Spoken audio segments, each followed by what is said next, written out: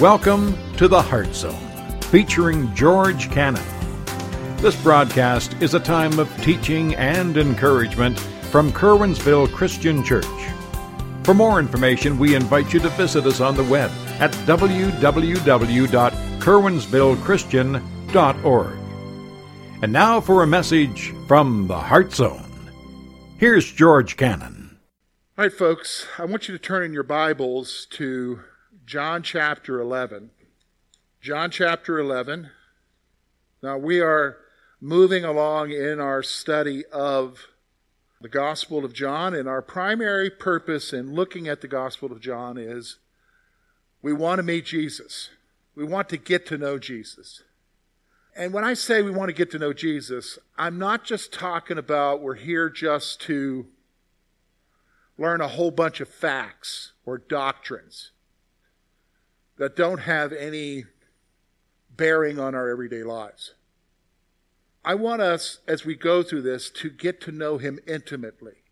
Meaning, what does he mean for our lives? How does he interact with us?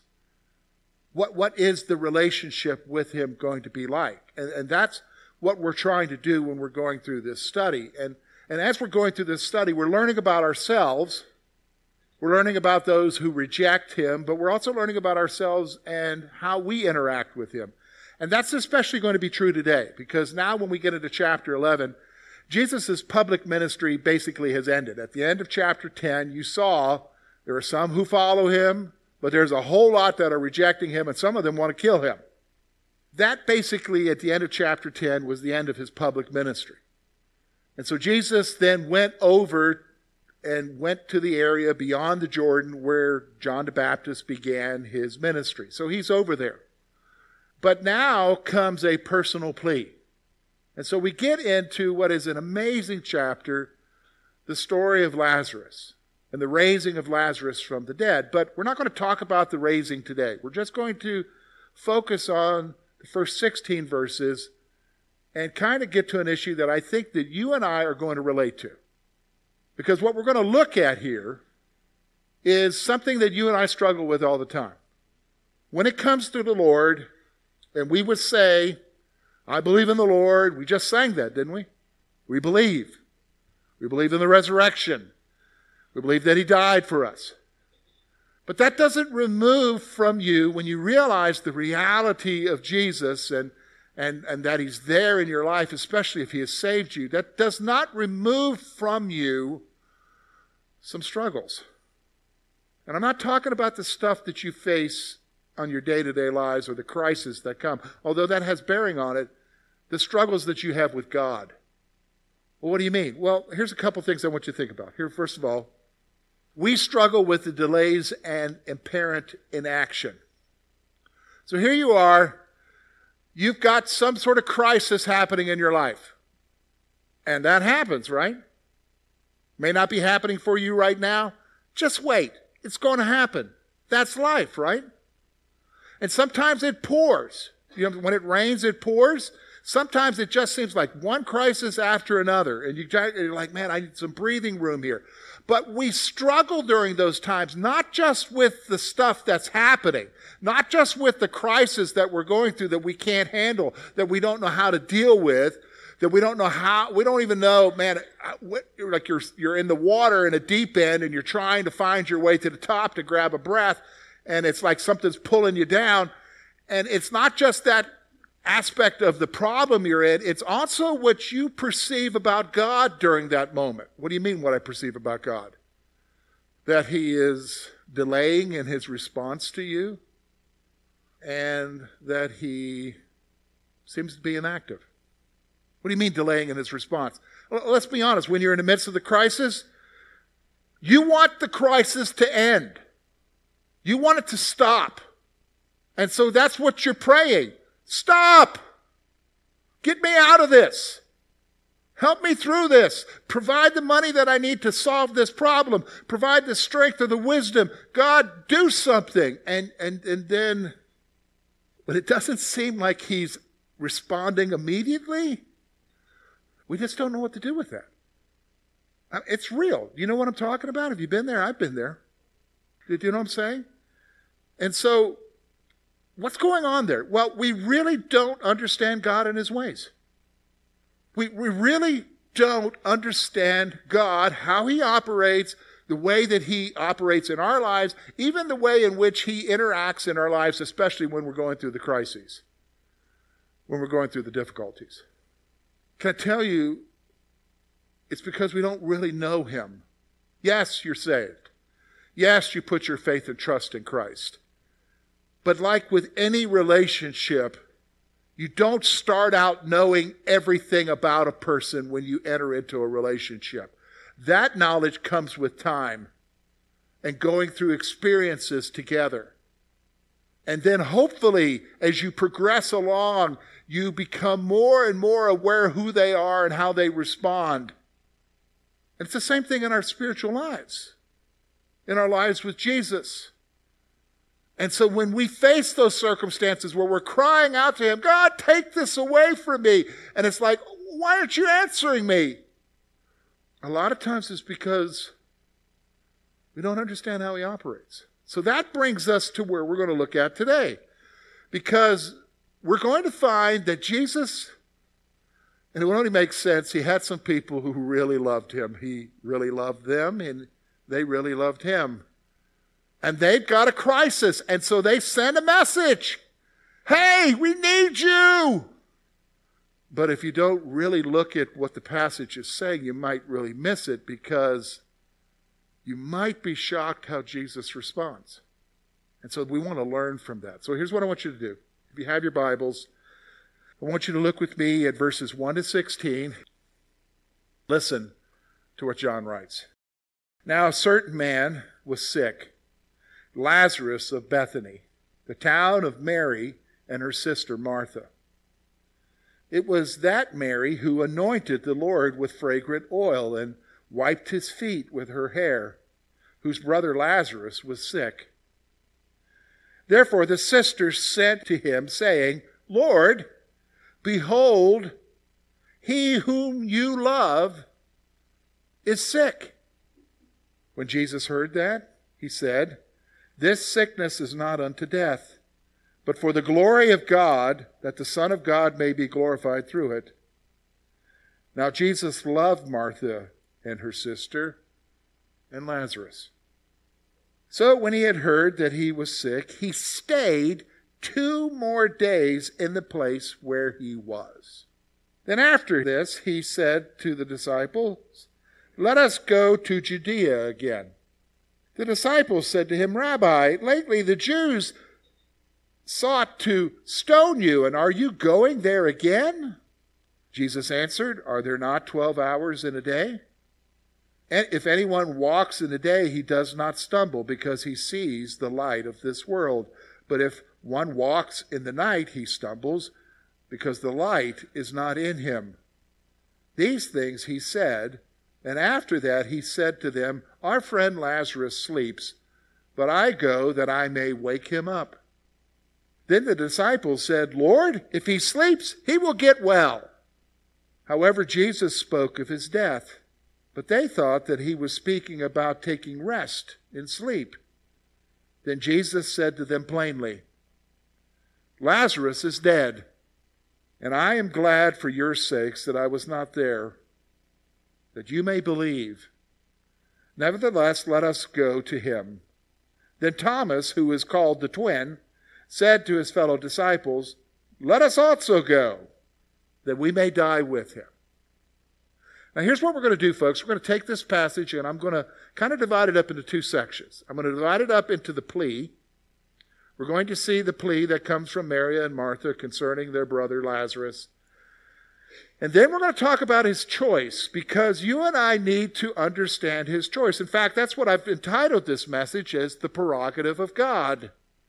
I think that's what's so hard for us to grasp, is that God would have a prerogative in how he interacts in our lives. And that's what we struggle with, because we don't understand that. And what I want you to see as we go through this passage is yes, he gets the word that his friend is sick, but notice what it says. He stays 2 more days. What's going on there? What's going on there has relevance to you and I in our lives, with the things that we face and with the struggle that we have with God. So let's talk about it. Let's talk about it together. So let's notice, first of all, the plea. First of all, when you look at 1 to 3, the writer goes into great detail to talk about Lazarus of Bethany, and about that he was from Bethany where his sisters, Martha and Mary, were at. And then the reality is, as you look at verse 3, there's this plea, Lord, behold, he whom you love is sick. So they're not just sending a message, hey, I got a sick loved one, come take care of him, Jesus. They make the point of saying, the one you love, Jesus, is sick. Come. So here's what I want you to see. First thing, they appealed to Jesus based on his relationship with them. They appealed to Jesus based on his relationship with them. It's not just some abstract, somebody comes along and says, hey, can you help me out with my problem? This is somebody that he loves, they love him, and they've interacted with him. And the reality is that because of that, they're like, Lord, you heal everyone else. Can you please take care of us? We love you. You love us. We have this relationship with you. Can you come and deal with this? So they're appealing based on their relationship. We do the same thing. Haven't you? You're in the midst of it. You're going through the crisis. God, I need your help. I need you to solve this crisis I'm in. Lord, you know I love you. You died for me. Don't we say those kind of things? We appeal to him when we're in the midst of our crisis. We appeal to him and ask him to work because we have a relationship with him. And so I guess the word is leverage that, right? God, please, I need you to do this. This is natural. It's not an abnormal thing. Don't view it as abnormal. It is normal. It's like a child coming to their dad and saying, can you fix my toy? Can you take care of this? Why do they do that? Because they love you. They know that you love them. And you can do anything when you're dad, right? It's only natural to go to him, appeal to him based on that. And here's the thing I want you to see. Verse 4 tells us, look at verse 4. It's really interesting. When Jesus heard this, he said, this sickness is not unto death, but for the glory of God, that the Son of God may be glorified through it. Here's what I want you to see. Jesus understood the problem. Well, wait a minute, George. Hold on a second. He understood the problem. He said, this is not unto death. We know that Lazarus is going to die. What do you mean he understood the problem? No. Jesus sees the big picture. When he sees the problem, he's not just seeing the moment that you're in the problem. He sees everything from before you went into the problem to the other side of the problem. That's who Jesus is. He knows and understands your problem. So when you go to him and you express to him, God, I need help in this area. I need you to help me with my problem. I need you to do something, provide wisdom, take care of it, deal with that person. He understands. He understands far better than you. So when they sent this word that Lazarus was sick, he said, this isn't unto death. This is for the glory of God. This is what God's going to do through this. Now let me just stop for a moment so that you don't read your situation and your problem that you're going through with him and saying, okay, God, I'm going through this for your glory. No. This is Lazarus' situation. You're going through it because that's life. And maybe God will be glorified through your situation, but that's not what this passage is telling you. It's telling you he understands. He understands what you're going through in the crisis, and he's there with you, because then that brings up the reality of verse 5. And why do you think he puts in verse 5? Look at what he says, verse 5. Now Jesus loved Martha and her sister and Lazarus. We already know that. Why has he got to say that? Because sometimes we have to know that. Jesus loved them. That's the reality. Jesus loved them.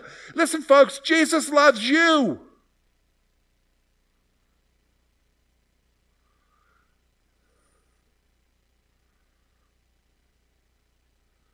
And we got to be told that. Why? Because you doubt it.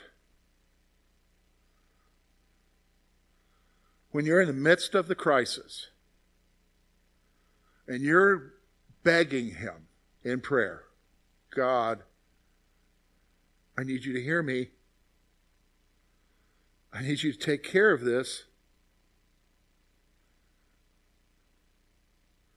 When it seems like he's delaying or inactive, and the problem continues to just build and the pressure becomes even more immense, and you become more fearful and more frantic, you will default to a thought. And that thought is, he doesn't love me. He doesn't love me. He's displeased with me. You'll say things like that. Must have been something I did. Maybe I didn't do enough. What was it, Lord? Did I not give enough? Did I not go to church enough? Lord, what was it? And you begin to question the reality of God's love for you. Do you know what I'm talking about? Am I the only one who operates that way? I mean, I default there. That's just a natural default for George, is when the crisis happens and you don't know how you're going to get through it, you question, Lord, do you love me? You say, well, George, you should have it together by now. I should, but I don't. Because we don't, do we? And I think it's amazing that the writer, when he's talking about Mary and Martha, their brother being sick, and Lord, you love him, he loves you, you need to come. And Jesus says, yeah, I understand the problem. The writer makes the point again to say, Jesus loved them. Why? Because you've got to recognize that whatever he's about to do, that's the basis of why he's doing it. So when you are sitting there and you're wrestling with why is he delaying, why is he inactive, don't ever question that he loves you.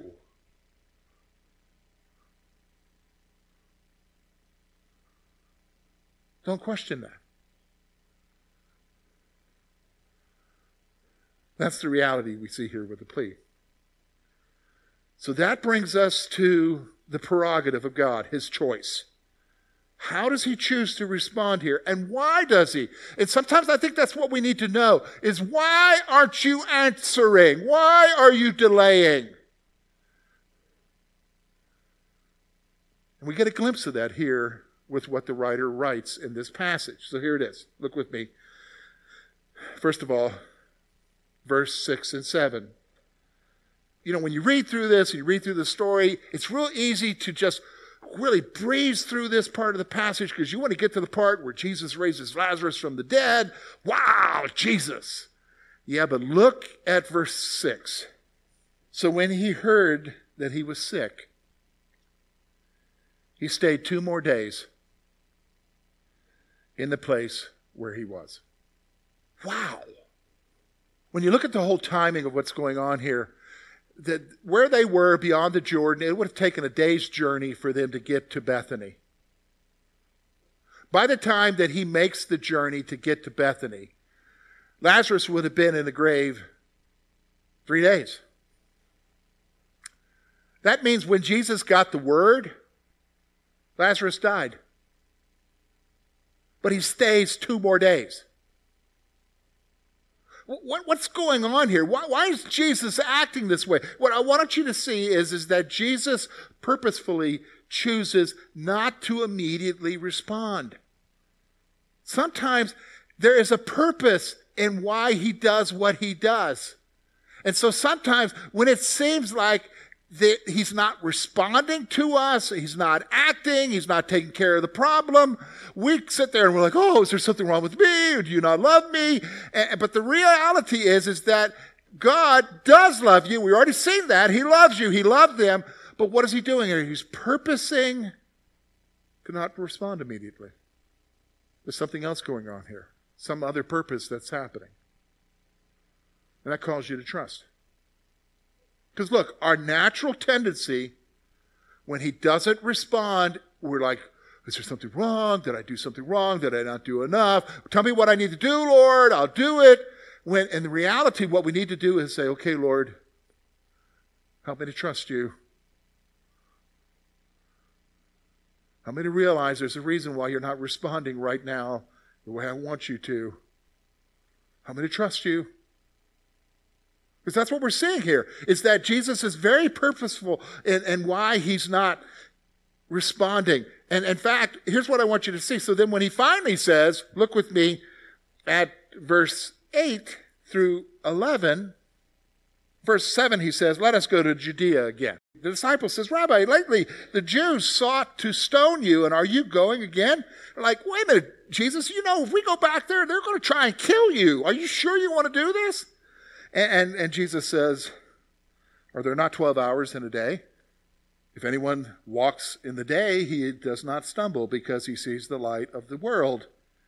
And if one walks in the night, he stumbles because the light is not in him. All right, what's going on here? What Jesus is saying is nothing will deter him from the task. Nothing's going to deter him from the task. What's the task? Taking care of Lazarus. He's not worried about that he might get killed. He's going to go do what his job is. There's 12 hours, meaning there's 12 hours of sunlight for him to do work in. I'm going to do it. Now, how does that relate to you and I? Here's the reality. He may not be responding to you, but number one, don't doubt that he loves you. Number two, doesn't mean that he's not working or that he's not going to work. Do you understand what I'm saying?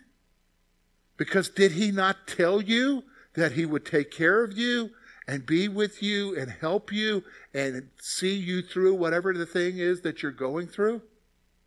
He just maybe isn't doing it the way you think it should happen. You know what? When I go through crisis, I'm a list guy. So I go through a crisis. I make, okay, here's my steps, Lord. Step 1, I need you to do this. Step 2, I need you to do this. Step 3, to do this. Step 4, do this. Now, I have an alternate plan if those don't work. Here's my other 4 steps. Don't we do that? It's still my plan. And then when he doesn't like my plan A or B, I get really freaked out. I start wondering, do you love me? No, listen. Nothing's going to deter him from doing his work in your life. Nothing. Nothing's going to keep him from coming to Lazarus. That's the reality. So Jesus then tells us why he's delaying. I already told you, listen to me. I already told you that if you look at the journey that he's making from beyond the Jordan to Bethany, it's a day's journey.